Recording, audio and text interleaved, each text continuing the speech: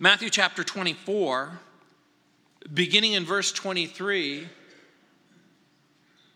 then if anyone says to you, look, here is the Christ, or there, do not believe it. For false Christs and false prophets will rise and show great signs and wonders to deceive, if possible, even the elect. See, I have told you beforehand. Therefore, if they say to you, look, he is in the desert, do not go out. Or, look, he is in the inner rooms, do not believe it. For as the lightning comes from the east and flashes to the west, so also will the coming of the Son of Man be. For wherever the carcass is, there the eagles will be gathered together. The Lord Jesus has been speaking on the subject of the last days. Remember, it comes in response to at least two, perhaps three questions. When will the temple be destroyed? What is the sign of your return? When will the world end? Right from the start, Jesus repeatedly warns against deception. Verse 5, for many will come in my name, saying, I'm the Christ, and will deceive many. Verse 11, many false prophets will rise up and deceive many. Jesus then, remember, gives a series of 9 signs in brief order. Verse 5, false messiahs. Verse 2, global violence. Number 2, verse 6, global violence. Verse 7, natural disasters. Verse 9, severe religious persecutions. Verse 10, apostasy, betrayal, division. Verse 11, ever-increasing false leaders offering a false hope, giving a false message. Verse 12, a great falling away, increase in sin, decrease in love in verse 12, endurance by some in verse 13, global evangelism in verse 14. And you'll remember, we learned last week, then there is this historical, if you will, sign that must happen. A 10th sign, a terrible sign, an abomination which makes desolate, spoken by Daniel the prophet. In 3 sections in Daniel, we discovered that there's going to be a future ruler who's going to make a covenant with the enemies of the Jews for a season of peace. That peace will be shattered in the future when a future Jewish temple is built and a future world leader will go into that temple proclaiming himself to be God. He will cause the sacrifices to cease in verses 15 through 20. There's a time of unprecedented tribulation that comes upon the whole earth, according to verse 20.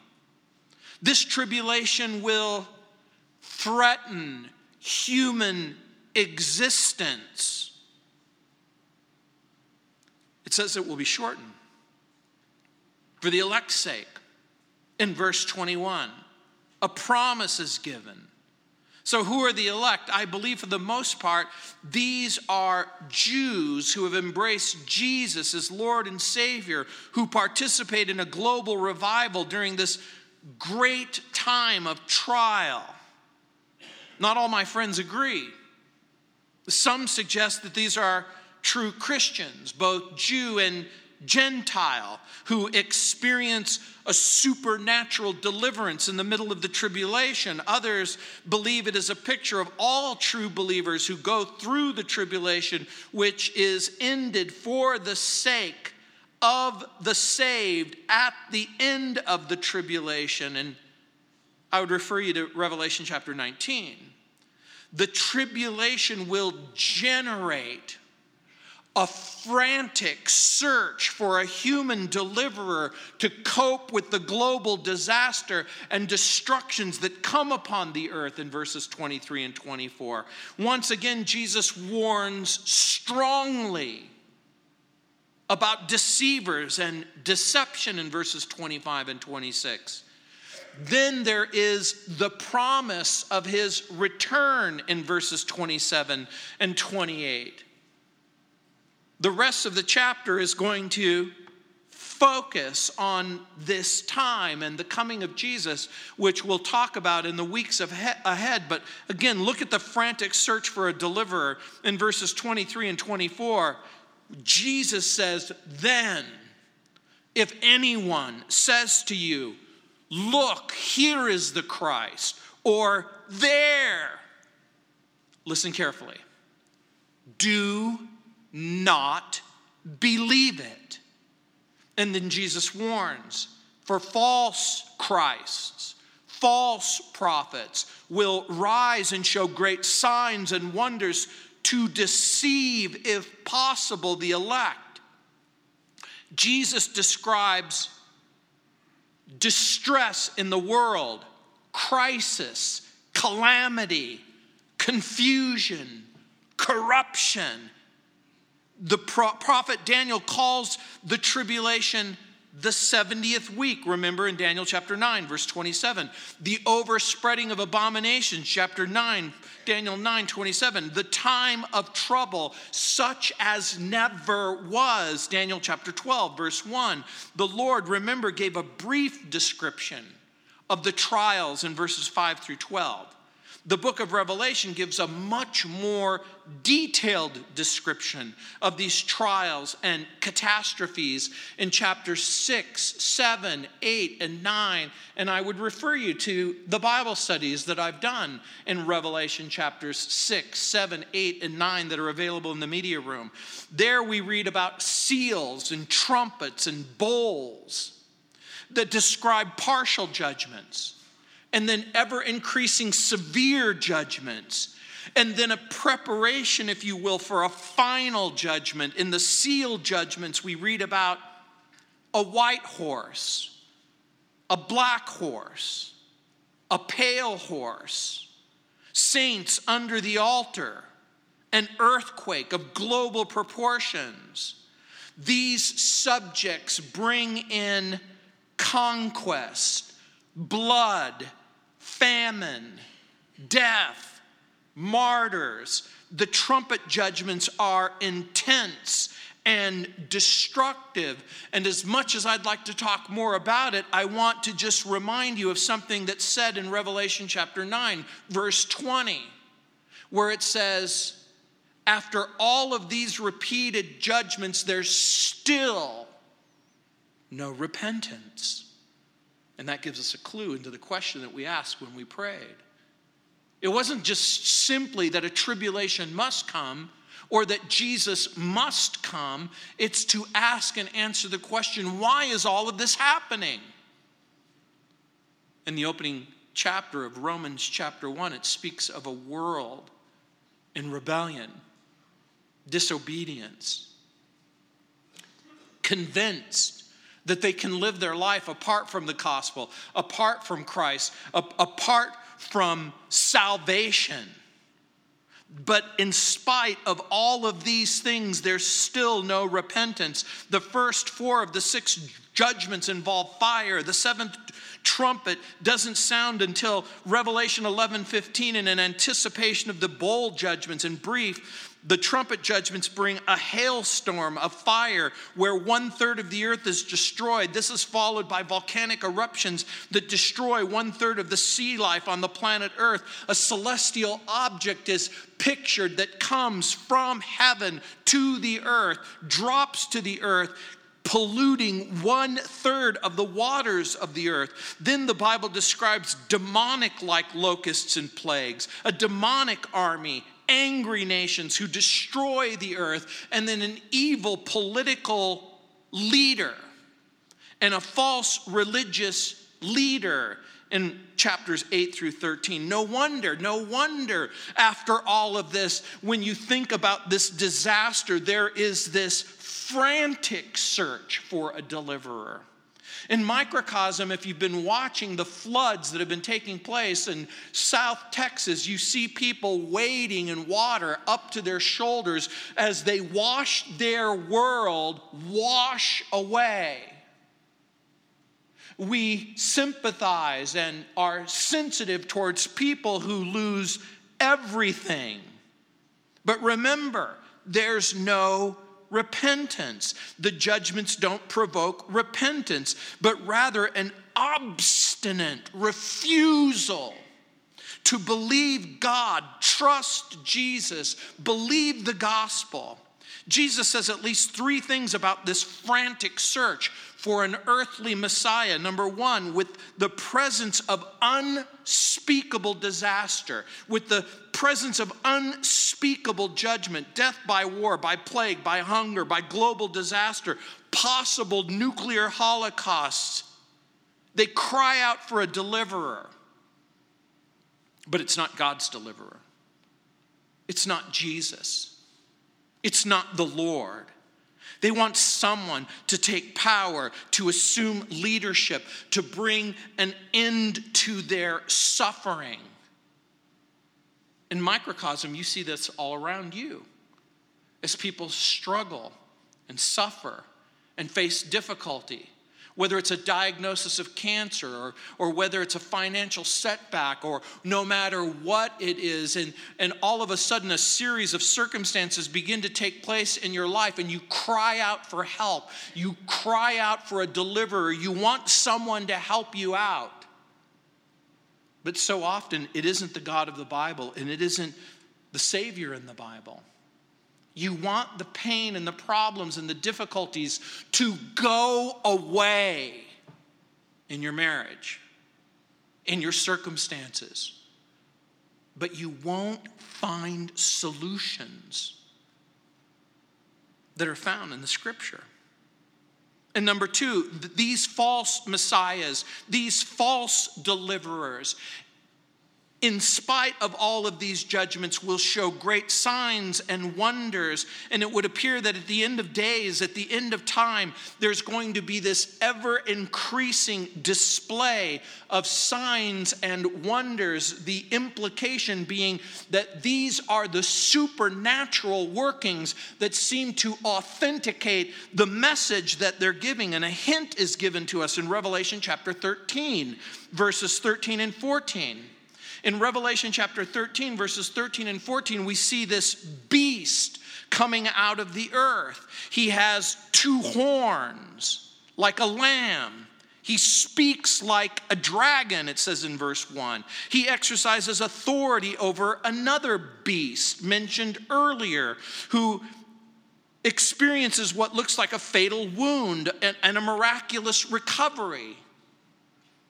Quote, he performs great signs so that he even makes fire come down from heaven on the earth in the sight of men, it says in verse 14.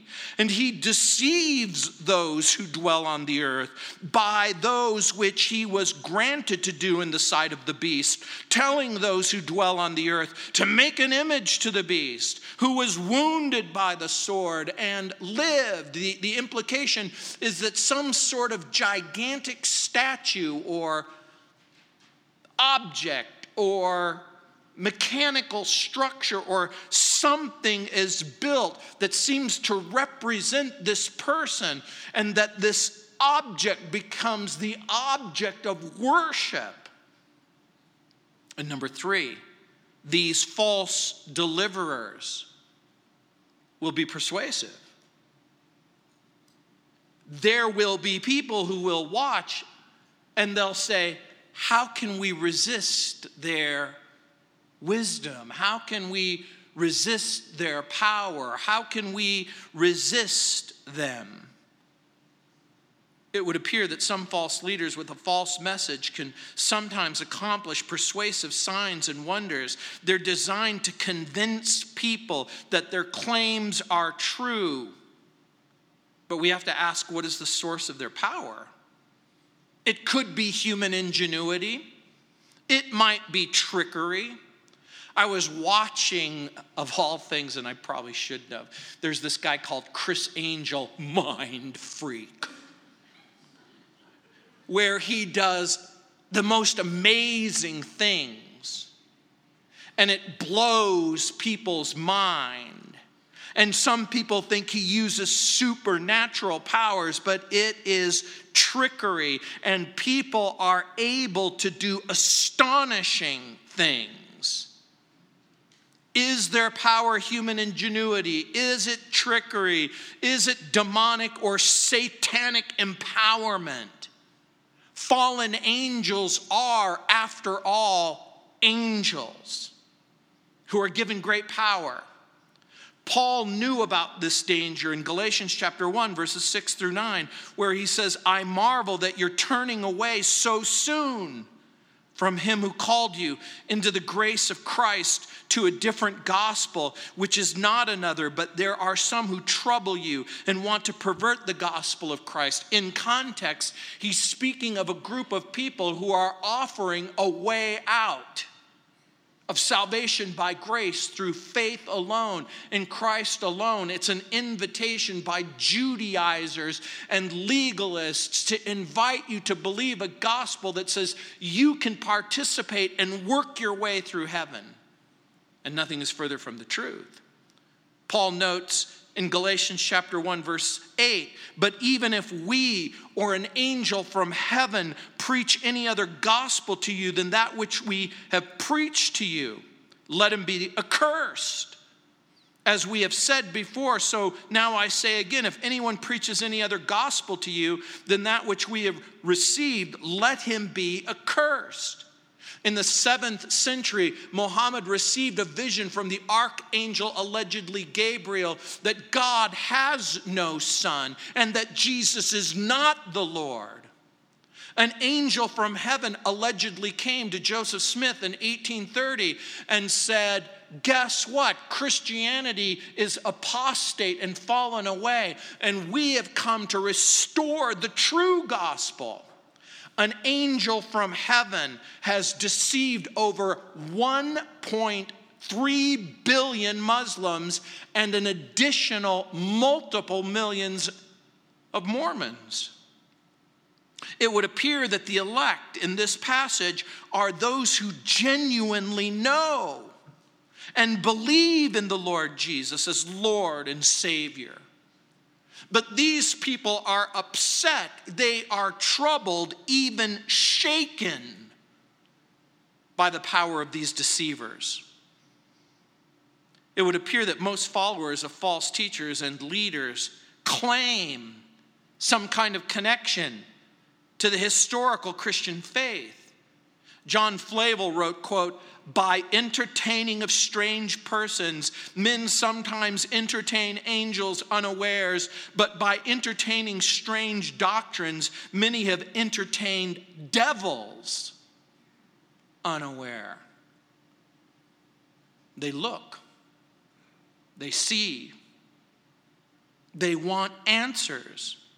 One Bible teacher describes those times yet to come. He writes, quote, Satan will vigorously try to use the turmoil of the times to undermine the confidence of the refugees and to persuade them to follow a false Messiah who immediately betray them to the Antichrist once they are outside of God's sanctuary, with the world falling apart, with the stars falling from the sky, with disease, starvation, and thousands of their countrymen having been mercilessly slaughtered.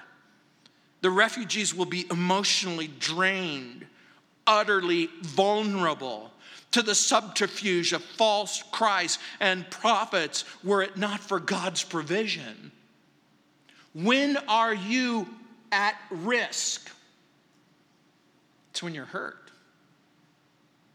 It's when you're terrified. It's when you're full of fear. And you wonder whether or not the Bible is true and the message of the gospel can be trusted. And so Jesus, look what he says, guard against deceivers and deception in verses 25 and 26. Look what Jesus says, see, I've told you beforehand. Therefore, if they say to you, look, he's in the desert, do not go out. Or look, he's in the inner rooms, do not believe it. Note a couple of things. Jesus gives advance warning. This is the very heart of predictive prophecy. This means you've been warned in advance what to look for. Jesus says, I told you before. Listen bluntly. Don't listen to their lies.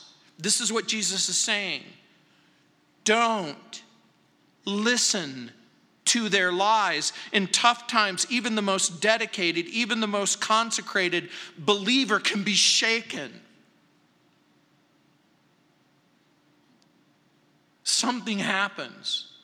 It seems so random or unfair. And so sometimes people will grasp for any hope as rumors run wild. Just like in today, when you have a diagnosis or a disease or a problem or a difficulty, and you are willing to try anything to make the pain go away. These liars and deceivers say that the hope for humanity lies in the desert. This is an idiomatic expression which means some remote place on the planet Earth that we haven't yet looked at, or the deliverer will come from a secret chamber. This is also translated the inner rooms. Here the suggestion is that the deliverer comes from some secret place, from some unseen place, from some quiet place. In the 1980s, when I was working for the Department of Social Services at the beginning of the 80s, there was a headline that read, "The Lord Maitreya is about to reveal himself." It says that he has been in a secret compound somewhere in the Far East, and he's getting ready to make himself known that he is a mighty deliverer, and he's going to bring the planet Earth into a noble participation with God. Of course, it sort of fizzled out, never happened. But this is what he's basically saying. The word translated inner room or secret chamber is tamion, which in the ancient world meant a storeroom, but it was a particular kind of a storeroom. If you can imagine in our culture and society, the place where we put our valuables is the most secure place. Some of you may have a secret place or a vault or a safe, and you put it in that safe place. And so here, that's the idea, that it comes from some safe and secure storeroom. But in 3 other places in the New Testament, it's translated inner room. In Matthew 6, verse 6. In this passage, in Luke chapter 12, verse 3, it's the idea of the place where you keep that which is valuable for security's sake. And so the false teachers are going to say, hidden away is a person or a solution who's going to be the answer to our deepest problems. Jesus says, don't you believe it? This should prompt a different question from each and every one of you. You should say to yourself or the person sitting next to you, why are so many people willing to believe false teachers and false doctrine? What is it about them and what they're saying that makes it so enticing and so believable? And I think you know the answer, that in pain and suffering and difficulty, they're offering a way out, for the pain to go away, for the confusion to go away. So what are we to do? In part, we still have to be prepared. Remember, Satan and his angels oppose God's plan. On Wednesdays, we're studying through the book of Ephesians, and we're fast going to come to chapter 6, where we're going to be talking about spiritual warfare. Satan and his minions oppose God's plan. They traffic in false doctrine, according to 2 Thessalonians chapter 2, verse 2, and 1 Timothy chapter 4, verse 1. Fallen angels have been known to cause insanity, infirmity in Mark chapter 5, verse 15, and Matthew 10:1. Angels, demonic beings can cause blindness, both physical and spiritual, Matthew 12:2. They can inflict grievous torture.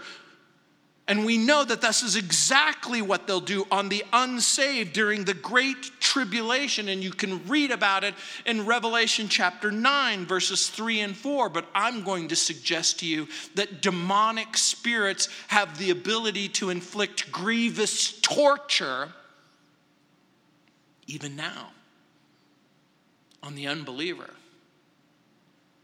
on the make-believer. The Bible says, greater is he who is in you than he that is in the world. You've been set aside by Christ. You're the temple of the Holy Spirit, but you're also a target. Satan targets the human mind and the human body and the human will.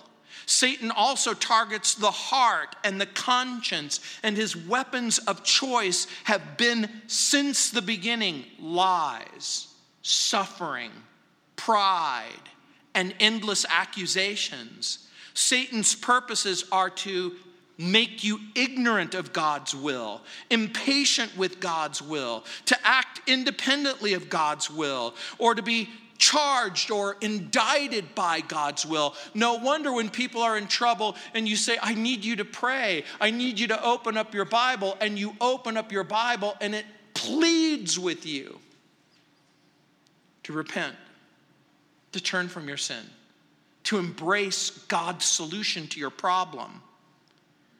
Having said all of this, it should become abundantly clear to you that the best weapon in your defense is the inspired Word of God, which reveals the will of God. I want to know what God wants for me. Then you need to open up your Bible. It's the inspired Word of God, and then it's the imparted grace of God. It's the indwelling Spirit of God. It's the interceding Son of God in heaven, as Jesus, according to the book of Hebrews, pleads your case. And so, we discover something. This is why we devote so much of our ministry to the teaching and the preaching of God's Word. This is why on Mondays we have men's Bible study, and we have women's Bible study, and we have youth groups, and we have discipleship groups. Your safety can't be restricted to Sunday morning. Don't get me wrong, I want you here. I hope it's time well spent. I can only plead with you. This is why we focus and emphasize God's grace. This is why we talk about the power and the working of the Holy Spirit in the life of the believer. Why do you think we point you to Jesus? Why do you think we point you to Jesus in prayer and in intercession, and then offer the reality that there is a God in heaven and there's a Christ in heaven who intercedes on your behalf and who cares for you? Why do you think what we say that the fervent, effectual prayers of righteous people make a difference, as we invite you to call in so that you can put your loved one on the prayer list, so that we can pray when you're suffering and you're afflicted? Make no mistake about it, everyone, and I do mean everyone, without exception, lives by faith. It's just simply not in the faith in God and the faith in Christ. But make no mistake about it, your unsaved family member, your unsaved friend, that person that you care about, that person that you're thinking about, they have faith in something. It's their reason, or it's their own resources, or it's their world around them, or it's some false doctrine, or it's some sense of satisfaction that they have in what they think they're doing. The Christian trusts Christ and Christ's word, and the non-Christian trusts something else. You know what both of them have in common? It's faith. And your faith is well placed, or it's not well placed. What's your greatest defense against deception? It's the Word of God. It's the grace of God. It's the Spirit of God. It's the Son of God. And that's why, ladies and gentlemen, I'll never stop teaching you the Bible. I will never, ever be satisfied with human opinions or even TED Talks that are inspiring and inspirational. With every ounce in my body, I have to both pray and think, no, Gino, don't entertain them. And then I can't help it. I want to tell you a funny story.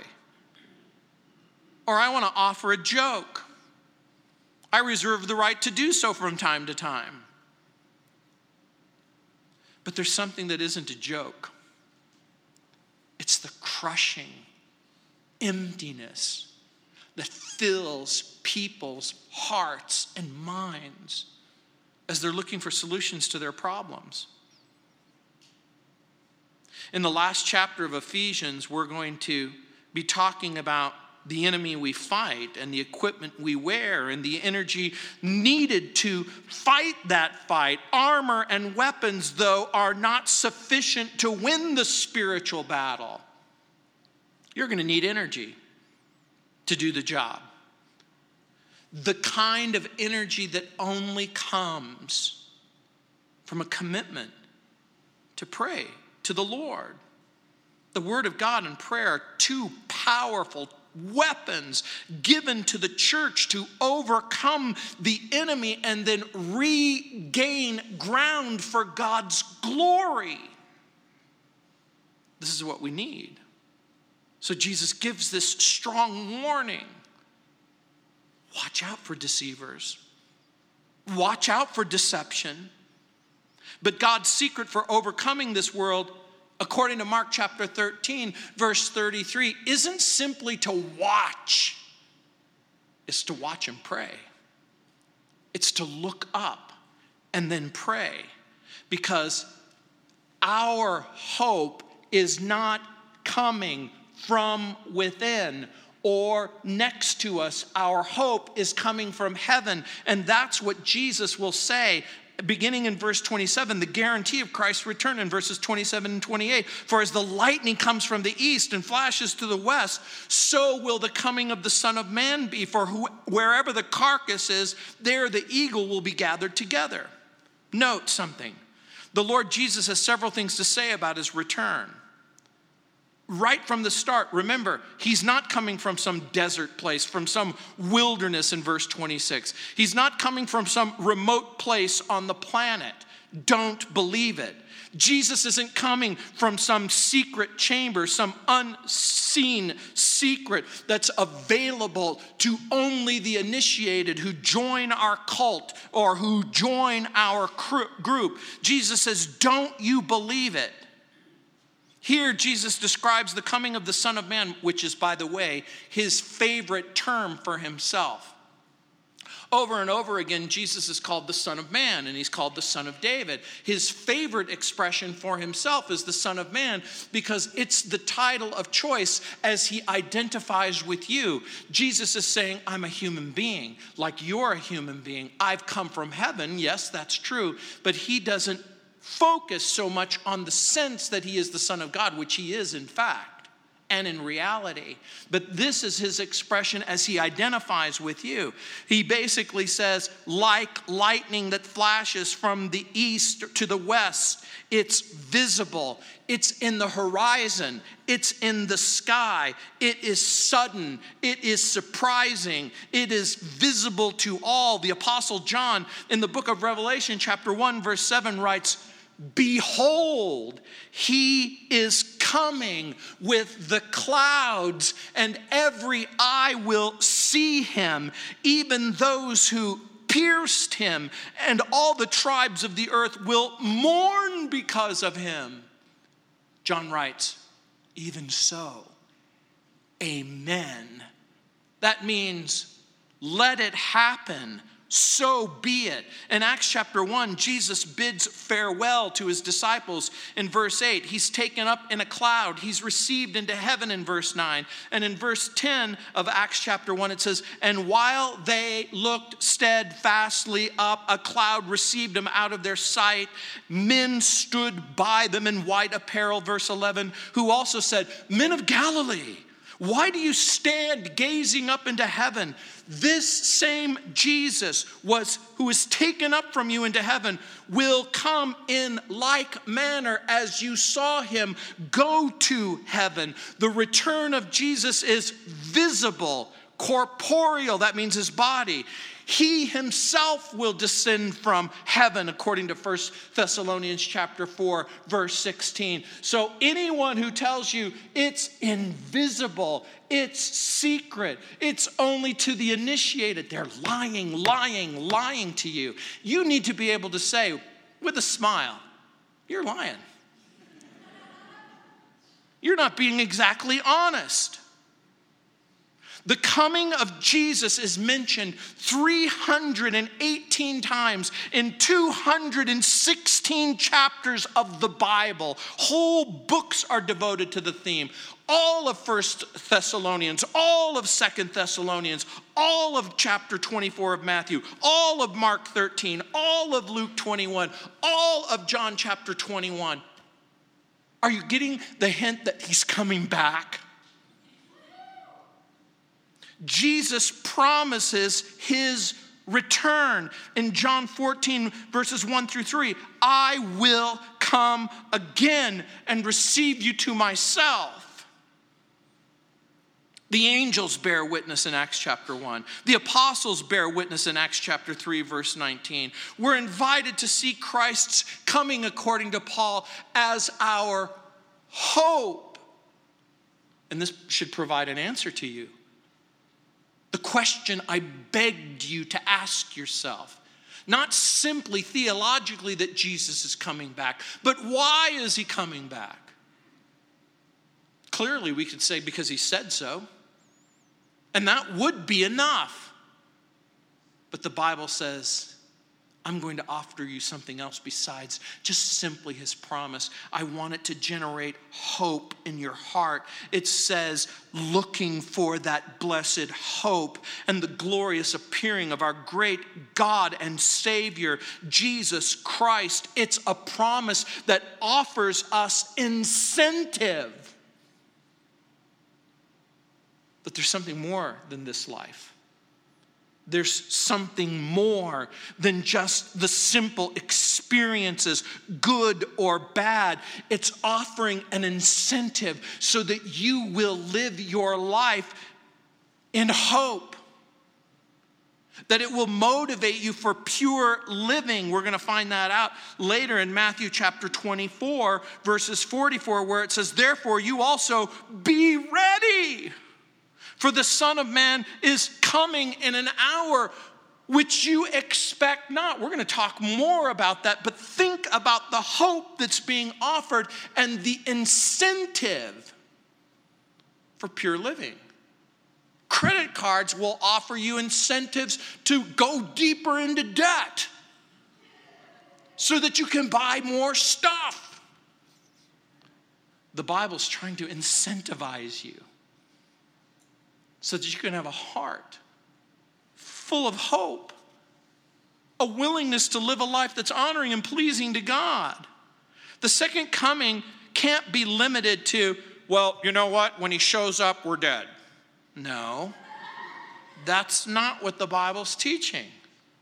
The Bible says the dead in Christ rise first, which is probably good evidence that Baptists will go to heaven before we do. No, that's not what the meaning of the text is. Don't you interpret it that way. That's not what it's saying. It's not talking about that. I'm just making a joke. If you're a Baptist, don't be too offended.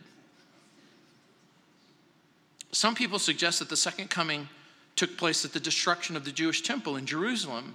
But the events described here by Jesus, and in 1 Thessalonians chapter 4, verse 16, Paul did not write after the destruction of the temple, but John in John chapter 21, verse 21, and the whole book of Revelation are written after the destruction of the temple. According to John, he didn't come back.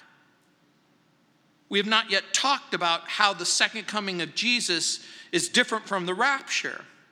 In the rapture, Jesus comes for the saints in 2 Thessalonians chapter 2, verse 1. In the second coming, he comes with the saints in 1 Thessalonians 3:13, Jude 14, and Revelation 19:14. In the rapture, Jesus comes in the air, 1 Thessalonians 4:17, removes believers, 1 Thessalonians 4:17, is seen only by his own in 1 Thessalonians 4:13. The saved are delivered from God's judgment, 1 Thessalonians 1:10. No signs precede the rapture, 1 Thessalonians 5:1-3. The rapture results in worldwide deception, according to 2 Thessalonians chapter 2, verse 13. Satan then gets unprecedented access to the world. So we as Christians are given a very special permission. It isn't to look for the coming of an antichrist. It's to look for the coming of Jesus Christ. And that simple statement should be the difference between fear and joy and hope. We're going to be contrasting the second coming and the return in the weeks ahead. But again, why is there a second coming? Because Jesus is going to raise the righteous dead. Jesus said, I'm the resurrection and the life. He that believeth in me, even if he were dead, he's going to come back to life. We will be caught up to meet the Lord in the air. We will remain with him forever. Believers are going to be rewarded for their faithfulness to Jesus. The nations and the individuals are going to be judged. Long ago, Bible scholars speculated that the Jews would be restored to their own land in an unconverted state by and large.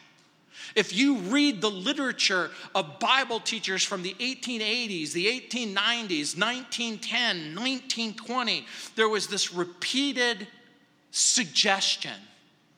The Jews are going to go back. There's going to be a restored Israel. It will happen. And what does verse 28 mean? Look at that strange statement. For wherever the carcass is, there the eagles will be gathered together. You probably read that and go, what in the world is that? Well, just like in the old Western movies, which I love, when you're going through the desert and you're riding down the trail, when you see the vultures circling, what comes to your mind? There's a dead body close by. This is an idiomatic expression again. In our culture and society, we have an idiomatic expression. Only the best tuna gets to be star-kissed. We have crazy little sayings. This is one of those crazy little sayings. The illustration is of a dead and a rotting body. Here, the eagles aren't eagles like you and I understand them. They're carrion. They're vultures. In the early church, some believed that this was a picture of Titus and Vespasian, because the Roman armies had eagles on their standards. And I'm not going to suggest to you that the corpse was the rotting corpse of Judaism, but rather it's the rotting corpse of humanity. that's destined to die. As hard and as vivid as this image is, it's an image that Jesus invites us to entertain, that a world gone crazy in rejection and rebellion against God is like a rotting, stinking corpse. In this instance, the eagles or the vultures are the judgment that will feed upon those who are being judged. In broadest terms, it's the fact that Jesus will come to execute a final judgment, a universal judgment when the time is ripe. At just the right time. From time to time, even now, we smell the culture, and it smells like death. I don't know if you've ever had the unpleasant experience of coming upon a body that started to decompose. The odor's unmistakable. In the desert, when the vultures surround the rotting carcass, you understand that they are soon going to be dining. And there's a vivid picture given to us in Revelation chapter 19, verse 17 and 18, where it says, "Then I saw an angel standing in the sun, and he cried with a loud voice, saying to all the birds that fly in the midst of heaven, 'Come, gather together for the supper of the great God, for that you may eat the flesh of kings, the flesh of captains, the flesh of mighty men, the flesh of horses and those who sit on them, and the flesh of all people, free and slave, small and great.'" Judgment will take place on a corrupt world.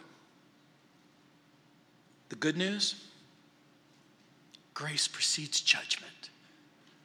Today is a time of grace. Today is a time of mercy. Today is a day when you can turn from your sin and you can trust the Savior. The Bible says that there's going to be 2 future harvests. Lost souls are ripe for spiritual harvest.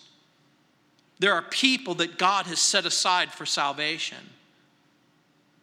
But there are some who have set themselves aside for judgment. The Bible is full of contrasts between life and death, light and darkness, the real and the unreal, the true and the false. And so Jesus provides a powerful warning. Not everyone who says they speak for God are really speaking for God. Jesus warns us, ladies and gentlemen, boys and girls, be on guard. It's easy to be led astray. Our best defense against deception remains the inspired Word of God, the imparted grace of God, the indwelling Spirit of God, the interceding Son of God. Yes, Jesus is in heaven at this very moment, praying, Lord, help her. Keep her head on straight. Help him to not be distracted. Help her to not be confused or deceived by people telling them that things that simply aren't true. There's a God. He loves you. There's a Savior who died for you. And he's seated at the right hand of the Father, making intercession for you. And he promised and sent a Holy Spirit who would come to you and live inside of you and help you through the most difficult times that you have faced, are facing, and might face in the future. Let's pray. Heavenly Father, Lord, we pray that we could take these warnings seriously. Lord, we pray that we wouldn't be content to just simply say, oh, I know a little bit more. Oh, that was interesting. Oh, there's some things I need to do to prepare for a moment that will come. Jesus will return. Jesus will come in grace